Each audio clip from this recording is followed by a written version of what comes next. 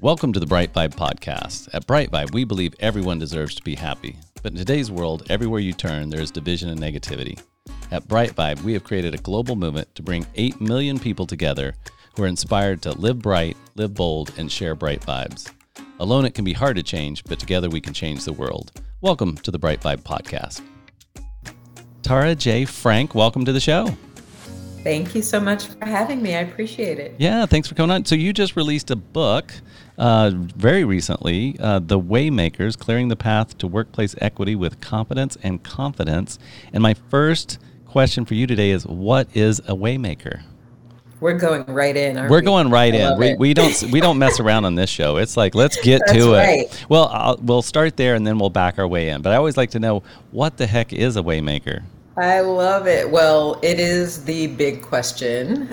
So here's what I will say about that. You know, I work in workplace equity. So I essentially help companies, leaders at a high level better understand their current workplace culture, imagine a preferred culture, and then build the bridge between those 2 points, right? Okay. And what I really try to help them do is ensure they have a workplace where every single person has an opportunity to win, to thrive, to contribute.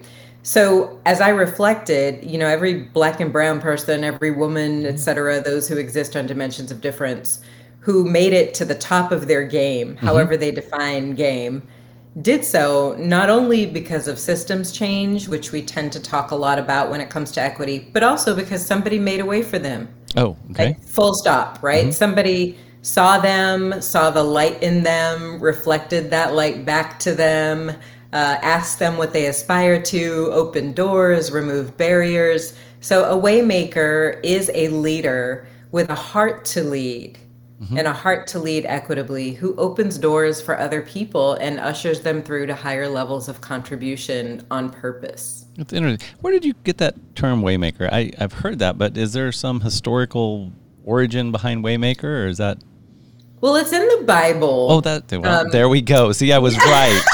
There is a historical connection. Yeah. Well, I heard you tell a story about a vine earlier, and I picked up on that in one of your one of your videos. But waymaker, yes. I did not. Yes. Okay. So yes, our elder waymaker. Yes. Okay. There we go. I'm picking making up. A way. There we go. Making the way. So biblical, but you were going somewhere else with that story. Not only biblical, but it's not only biblical. It's also practical.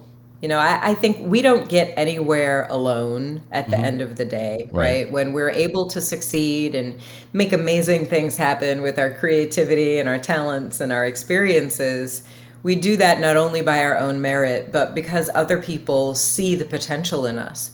And they make that connection maybe that we needed to be made, or again, they open that door, or they figure out what's in the way, what's standing between us and our dreams. And they collaborate with us to remove those blockages. And so we've all had waymakers. Many of us have had the opportunity to be one. And what I'm essentially doing is inviting many more people in workplaces to make a way for many more people. And when we say many more people, really being, I'm assuming you're saying diversity and also being open to new ideas, because typically when you look at successful companies, they're usually successful over decades because of their ability to adapt and change, right? It's not that they just made the same widget over and over for, 200 years, right? So absolutely. When we talk about what's happening in the workplace today, and of course, diversity, equity, and inclusion has been a big topic over the last several years. Right. We've really not made the kind of progress we say we want to make. And I believe that's because we sometimes spend too much time talking about it as a theory, talking about it as a strategy or a set of, I'll say, tactics. And we forget the human element of this, that people implement systems, that people, practice policies, that people hold up our ideals and live out our values. And so I believe that if more people were equipped and inspired to lead in ways that create more opportunity for those who have been left behind, right? For those who have been historically advantaged, that we would have more open pathways to the equitable workplace we say we want. So absolutely, it's not only about hey, everybody deserves an opportunity to be their best and to do their best inside the workplace.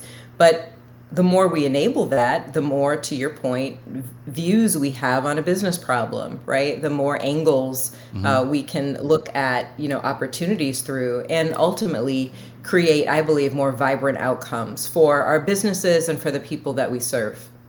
So in a culture, and I think we could say, certainly you work in the business culture space, but I think culturally, even in any culture, I guess, what's the big blocks to not being more diverse? Is it just ingrained historical, this is the way it's always been, or what do you run into when you're dealing with organizations and communities?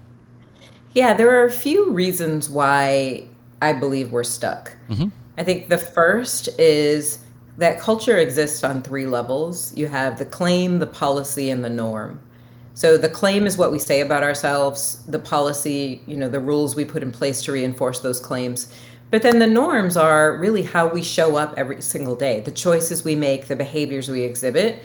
I think sometimes we stop at claim and then policy, and we don't really fully investigate or interrogate our norms and hold ourselves to new norms that might create more opportunity.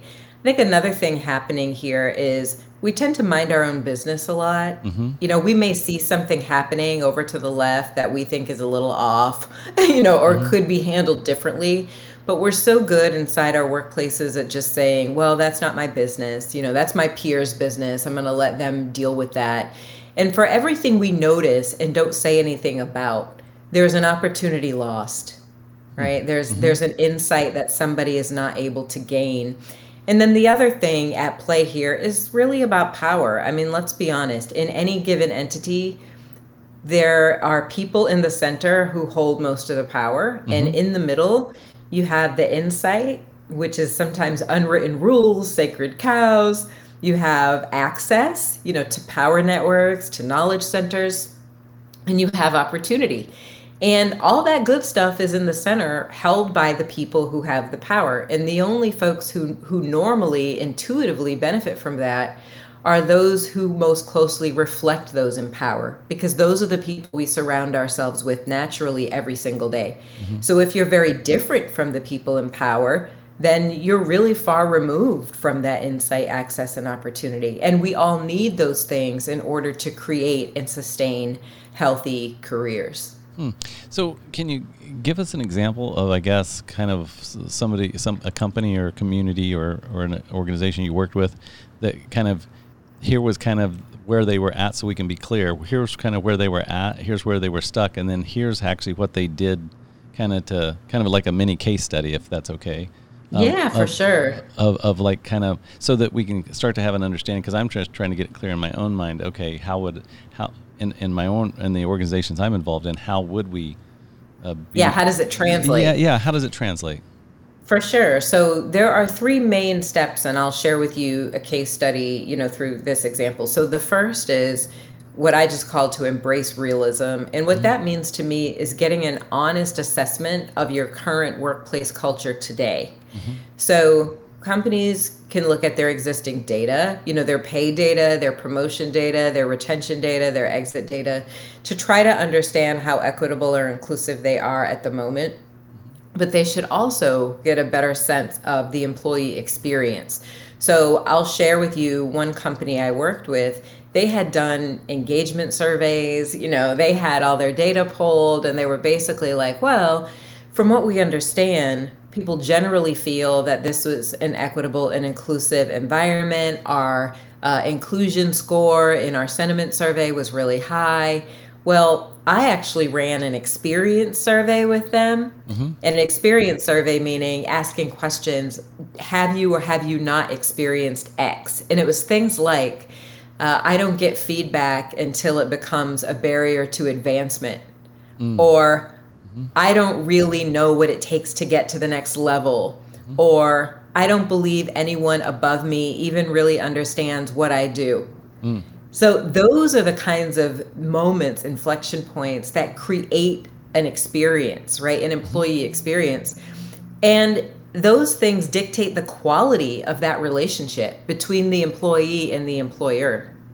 So really understanding what people are experiencing is a first critical step. Now, once this company did better understand what their folks were experiencing, and in this case, we were focusing on multicultural women and their experiences at work.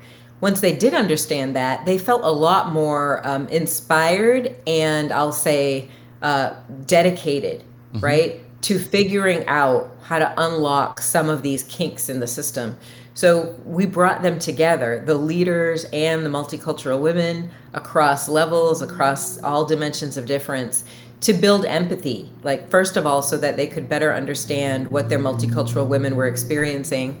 We then took them through an innovation exercise, right, where they looked at different talent processes and through multiple lenses. So what really works about this talent process? What doesn't? What do we wish were true? What are we concerned about? And those are the kinds of insights they then use to collaboratively come up with surprising solutions and take bolder action. So for me, as a product developer, I'm all about, do we really understand the problem, or the opportunity? And once we do, how can we use that insight to come up with surprising solutions that we can try to implement, we can experiment with. We should do that collaboratively with people who have different viewpoints, and then figure out how we're going to measure whether or not we're doing the right thing, and if not, how we refine it. Interesting. And so you're diving deeper into kind of the underlying, what's really going on versus just what looks good on a survey, it sounds like.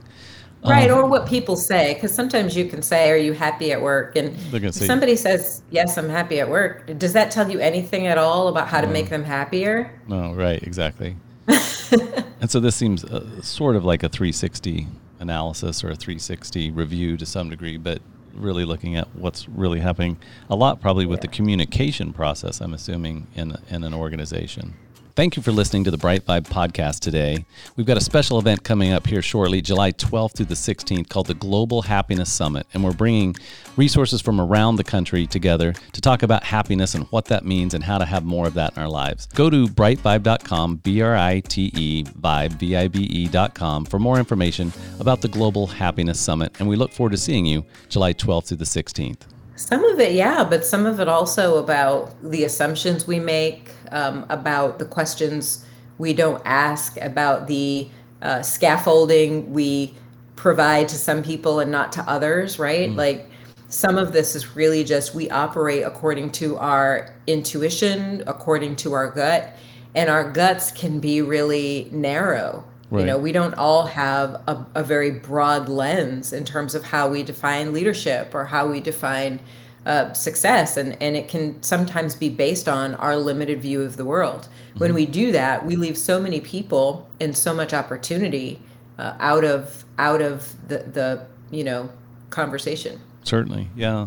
And so what, I guess what made you want to get into, or make your life's work, literally written a book and everything to prove that it's your life's work. How did you get there, I guess? What was the catalyst? I found usually when I'm visiting with people that there's usually one or two catalysts or major points in life where a decision was made, and maybe it took years for that decision to play out, or that to finally come to fruition of, oh yeah, this is why I'm doing this. But for you, kind of what made you want to work in the workplace, I guess, with what you phrase as workplace equity, but really, what was that for you? Yes, this is such a good question, by the way. For me, it was one, recognizing that there was a thread in my entire career that I was able to kind of recognize and pull. And then the other was certainly a catalyst moment. So I worked at Hallmark Cards for 21 years.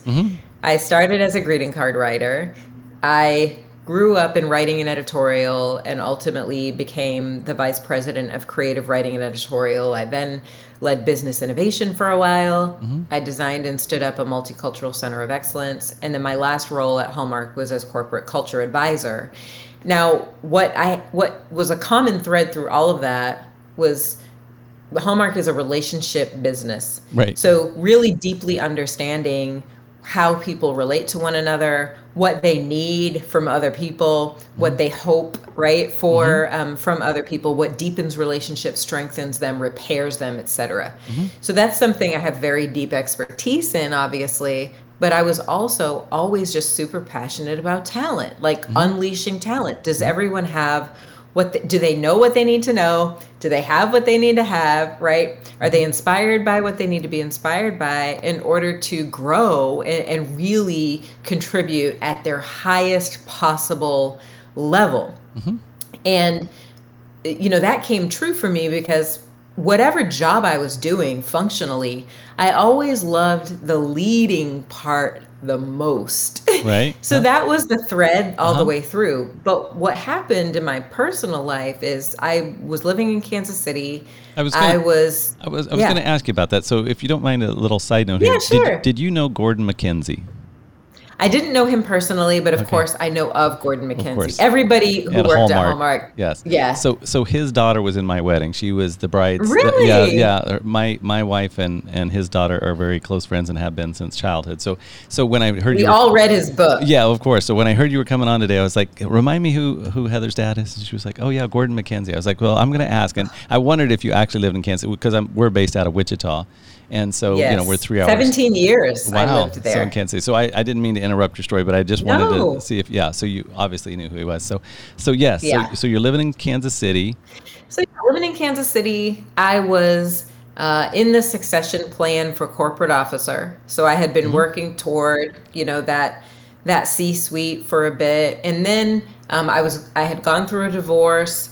I reconnected, with someone I knew in college. We decided we wanted to get married and blend our families.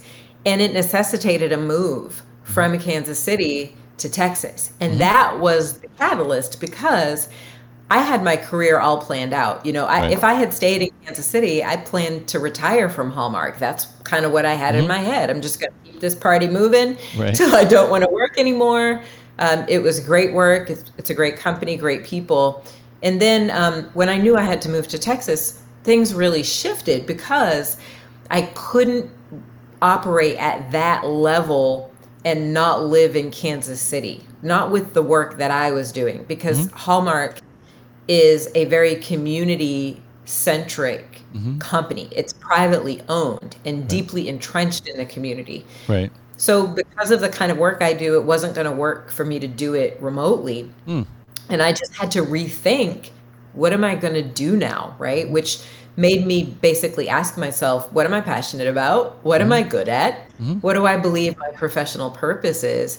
And when I started connecting some of those dots, I recognized that leadership development and then ultimately culture work was where I believed I could make the most impact. Very interesting. And I always love in every backstory, there's that, I'm sure there's stuff around the divorce and stuff around the move and stuff around getting remarried. And then you say blending of families. I think you've got 6 kids between the two of you, right? So the blending of families, and I'm just like, there's all kinds of fun stuff there. meaning lots of life. Well, yeah, lots of life. And I would also guess lots of introspection, to your point, questioning, what am I good at? What am I passionate about? Yes. And then having the confidence to do something with that, right? It's one thing to say, it's one thing to go through something whether you want to or not, like the death of a family member or divorce or the company not going the way you think it should go or whatever that may be. But then it's another to embrace that, lean in and use that as a catalyst for positivity, right? Because if you would have stayed at Hallmark, I guess I'm just connecting all the dots here. So if you would have stayed at Hallmark, I'm guessing that this book never gets written, if that's... Yeah, I mean, I don't think so. I really don't think so. I think I would have just been leading, at those various levels, and that would have, that would have kept me busy enough, right? Hopefully satisfied enough. And I don't think the book gets written. I really don't. And, the good news is there are skills. I am an introspective person to a fault. Like, I think a lot about what I'm thinking. So, there are good things and bad things about that. I think we can all probably acknowledge it. It sounds like you not only have kids, you have apparently little ones, little tiny kids. I have a menagerie. Yeah. I apologize. Of course, the landscapers always come at the most opportune time. I love it. I love all this working from home stuff. I put my dog on camera sometimes. Like, what kind of dog do you have? We've got two of them, but the one that always gets on camera because he's taller is we've got a golden doodle. And, they're big, furry, moppy looking. Everybody says, what a good looking dog. And I'm like, I don't think he's good looking at all. He looks like a giant gold mop to me, but he's very lovable. The kids love him. The family loves him, but he's tall enough so he can kind of get his head right into the screenshot. He's not here at the office, but at home. So it sounds like they stopped working though. Oh, you just muted. Well, no, I just muted myself for a minute. I have a golden doodle too. Oh, do you really? Did you? Yeah, so ours was supposed to be the mini, but he's the size of a horse. He's the size of a small horse. It's like both of his parents were minis. They guaranteed he's like got the registration and he got the digestive tract to prove that he's an authentic purebred dog. But then he's he's like huge. He's like literally, he stands and puts his paws on my shoulders. I'm 6 foot tall. He puts his paws right here. His head is almost as tall as my head. Like, how is that even possible? I feel like we're living the same life because our golden doodle was supposed to be a mini as well, and he's 50 pounds, and because their arms are so long, he is also super tall. But yeah, we also have a Doberman and a little 10-pounder, but they don't like landscapers at all. They're very good at protecting you from nothing. From people people that and then I guarantee if somebody was trying to break in the middle of the night, they'd just sleep through it. Probably they totally would. They would lick them to death. Right? It's like, well, no, he didn't drive up in a truck, and he doesn't have like a weapon, like some type of leaf blower. So yeah. Yes, but it's I was just saying that I'm an introspective person. Like, I think a lot about what I'm thinking and why I'm thinking it. And I think we can probably both admit that is a blessing and a curse. Yes, definitely. For everybody. But the blessing in it is I've kind of kept tabs all along, on what I really love to do. Right. And what inspired me and what made me feel alive and like I was making a difference. And so when the game changed, I had a general sense of the kind of impact I wanted to have and how I might just start, pouring myself into that and seeing if I could make something of it. People say, when did you know you wanted to be an entrepreneur? And I'm like, I didn't want to be an entrepreneur. Yeah. Today? Is today the right? That day that I became one, it is the day. And so we all have a little bit of a different story there, but that's mine. Yeah. And so what did that look like then in the beginning for you? So you have this passion, you have this thing that you believe people can benefit from. Did you just reach out to some of your corporate contacts?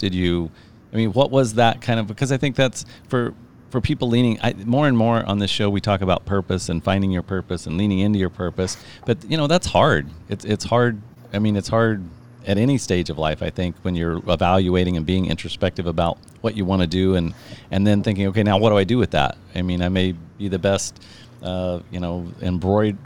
I don't even know if an embroiderer is that. I don't even think of it. Well, let's skip something else. I may be the best, chef or a cook or whatever, or yodeler or whatever. But then, what do I do with that? So, what did you do with that once you kind of had that passion? How did you take it from there? Yeah, well, the good news is I had been in product development my entire career. Gotcha. I had been in business innovation, for several years. And so the process of stepping back to say, what do people really need right now? What do I believe I can uniquely bring to this space to make a difference? And how do I start giving shape to that, through a vision and a set of principles and products or solutions is something that was not foreign to me. It's something I had always done. So I really just started approaching it the way I approached product development, right? By first better understanding what people needed and then figuring out how I could go about experimenting to start to deliver some of that. But the other thing I really had to do, when you work at a company like Hallmark, which is very familial, right? Your network is pretty insular. Like I grew up there. I was an intern between my junior and senior year of college. So I had been there since I was 20. I only knew other Hallmarkers. I didn't really have a very broad network outside those walls. So the very first thing I started doing, honestly, was building a network on LinkedIn. Oh, I've gotcha. been on LinkedIn for over a decade, and I just started building community because I knew that I would need to know more people and to learn more things than I had learned inside, those four walls. So that was number one. And then just starting to kind of test out certain ideas or potential solutions with people to see if they would find it meaningful, or high impact. When I started, I was doing coaching, Yep. and I was doing training, and I was doing some speaking. Mm-hmm. And I learned probably after 6 months that I did not want to do coaching anymore. So the entrepreneurial journey is also just really, I think, you have to be agile. You have to pay attention to what works for you and what works for other people, and be willing to make adjustments, along the way. Right. Definitely.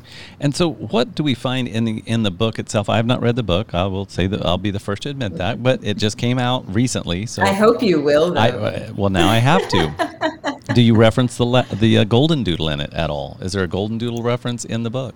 I think in my bio it says that we have 3 dogs. I think okay. that's the extent of it. Well, golden doodle owners are kind of like loyal to golden doodle like stuff, so you might mention the We golden know doodle. why, though, right? Yeah, they're level. They're really good dogs, except you can't feed them anything except the one food. Otherwise, I don't know about yours, but ours is like, yeah, I've got one dog that's a mutt from the kennel. She can eat anything. I watched her eat tinfoil one day. Didn't phase her a bit. It had some grease on it, and she just ate it. And I was like, no. She ate nothing, no problem. This thing eats just like anything that's slightly off. I could give it anything that's slightly off, and automatically that dog gets sick. I don't know. It's just strange. Maybe yours isn't the same way. But he's not as sensitive with his finicky. stomach, thankfully, because he eats things that aren't food. Yes, yeah, that's all the time. Yes, that's the problem with ours as well. So what's in the book? I mean, one, who's it written for? And then kind of what's in it?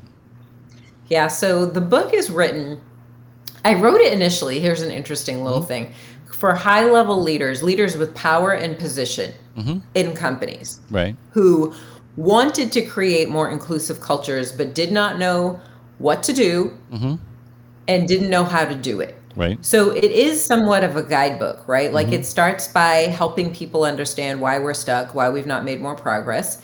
It gives people the tools they need and the information they need to do a climate assessment. So, understanding what people are experiencing. It tells people what your talent really wants from you. Like everybody at work just wants to be seen, respected, valued, and protected. We did a proprietary body of research with a company called Brand Trust, where we asked hundreds of employees to tell us stories of times they felt seen, respected, valued, and protected, and tell us stories of times they felt the opposite of that. And we learned so much about what leaders and peers, quite frankly, do every single day, the choices they make and behaviors they exhibit that make people feel included and those that make them feel excluded. So there's some really practical, insightful guidance about how leaders can show up day to day to make a way for other people.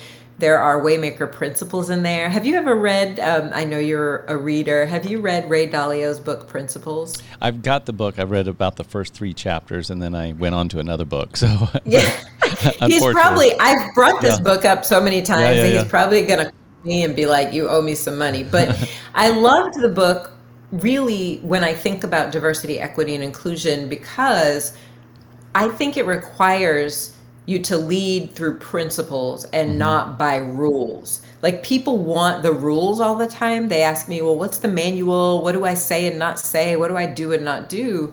And I try to get them away from that because this is human-centric work and there is no one right answer. But there are principles, right? That if you lean into them and lead according to them, you can create the kinds of climates where everybody feels they have an opportunity to do their best work. And that's really at the heart of waymaking. So those are some of the things in there. We also have a chapter about business outcomes, the talent outcomes leaders can reasonably expect when they make people feel seen, respected, valued, and protected. So it's pretty well researched. There are a lot of stories in there because I do this work in addition to researching the work. And I think it's an insightful, inspiring, and most important practical guide to helping people make a way. Right. And that's so important. I think just as, this world's evolving so fast just with technology and, working remotely and just, every day it's like something new's coming. I'm just like, wow, that's a thing. I didn't even know that would be a thing. So I think more and more, where do those good ideas come from? It's not from the stereotypical way that we used to process information or the way we used to share information or market information, right? It's so much more organic now. It is. I think as a business owner or a business leader, if you're not listening to that stuff, you're already falling behind, right? If you're not Absolutely. harvesting ideas and opening up those channels of communication with everybody at all stakeholders, right, that are attached to any organization, then you're going to be behind because somebody else is going to listen. I mean, that's the big difference now, right? Before, Yes. maybe nobody was listening, like in the 60s or 70s or 80s or maybe Right. even 90s. Nobody was listening because there was enough money and there was enough stuff driving. But now it's shifted. Like, if you're not inclusive, you're behind, right? I mean, You are, and I love that point because people have asked me, is your book about diversity? And I'm like, not really. It's a leadership book. Because in my opinion, leaders of the future, if they're not leading inclusively, they will not be able to lead. right. 88% of Generation Z says that diversity and inclusion is very important to them Right. when choosing a place to work. I mean, think about that. Right. So if we're not figuring this out, if we're not really taking the work seriously, then we won't be able to attract talent, and we certainly won't be able to keep talent. So in my opinion, it's not just a nice to do, it's a sustainability play. In addition to it just being, the right thing to do. Well, and I think from that, as to add on to that perspective, I think, that's what we're seeing with what they call now the Great Resignation or whatever. I think that's exactly what's happening. I think it's spreading across all age groups. It's kind of like, well, if they don't value what I think and they don't value what I can contribute, then I'm just not going to work there anymore, right? And I'm going to find someone who does. I'm going to find somebody who does, or I'll just go create a space, a freelancer, or so many people, like I said, can work remotely now and do those things that it's like I'm just not going to. I guess there's almost a certain level of, if a company's kind of BSing about their inclusion policies, really. People are just like, no, I'm going to vote with my talent, and I'm just going to take it somewhere else. And we're seeing that across all industries. That's not just a, service industry or whatever. I think we're seeing that, and I think that's a very positive thing, right? We got to be more balanced in the world. So. Well, it raises the bar, for all of us. And if you think about it, in every single dimension of business, we've had to rethink how we work and how we go to market. And this is really no different, right? The culture should be part of that redefining, part of that reimagination. There was a time when I was first in the workplace 20 something years ago, right. where it was a lot more command and control. When you were 16, when right? I was 16. just a wee You said Tara. You interned, right? So exactly. A wee Tara. It was command and control back then. Right. Like, we're the leaders. These are the rules. This is how we operate. If you don't like it, you don't have to be here. I'm not suggesting that was the spirit of the company I worked for, but that's just the way it was in the workplace. Exactly. Yep. And it's not like that anymore. We are, I say, we're squarely in the collaborate and cultivate era. Right. People want to do the work, not just for us, but alongside us. Right. They want to create the future that they are interested in contributing to. And if we don't know how to do that, if we don't know how to open those doors and bring people along, we are going to be left behind, to your point. Yeah, and that's every level. And then when you say like leaders and CEOs, leaders, and really that's everybody in an organization, right? Because everybody can lead. I've been involved in several organizations. I'm kind of an entrepreneur, serial entrepreneur, and so I've watched people become leaders that didn't have titles, right? They just became leaders because they had the right influence, and they just did. I watched a young gal in one of our organizations. She was like literally went from like being kind of a cleaning type person and kind of just help. She had a degree that was more advanced than that, but she was kind of cleaning and kind of helping out to eventually just basically running the culture for that company just because she had the heart for it. So it wasn't that she was given a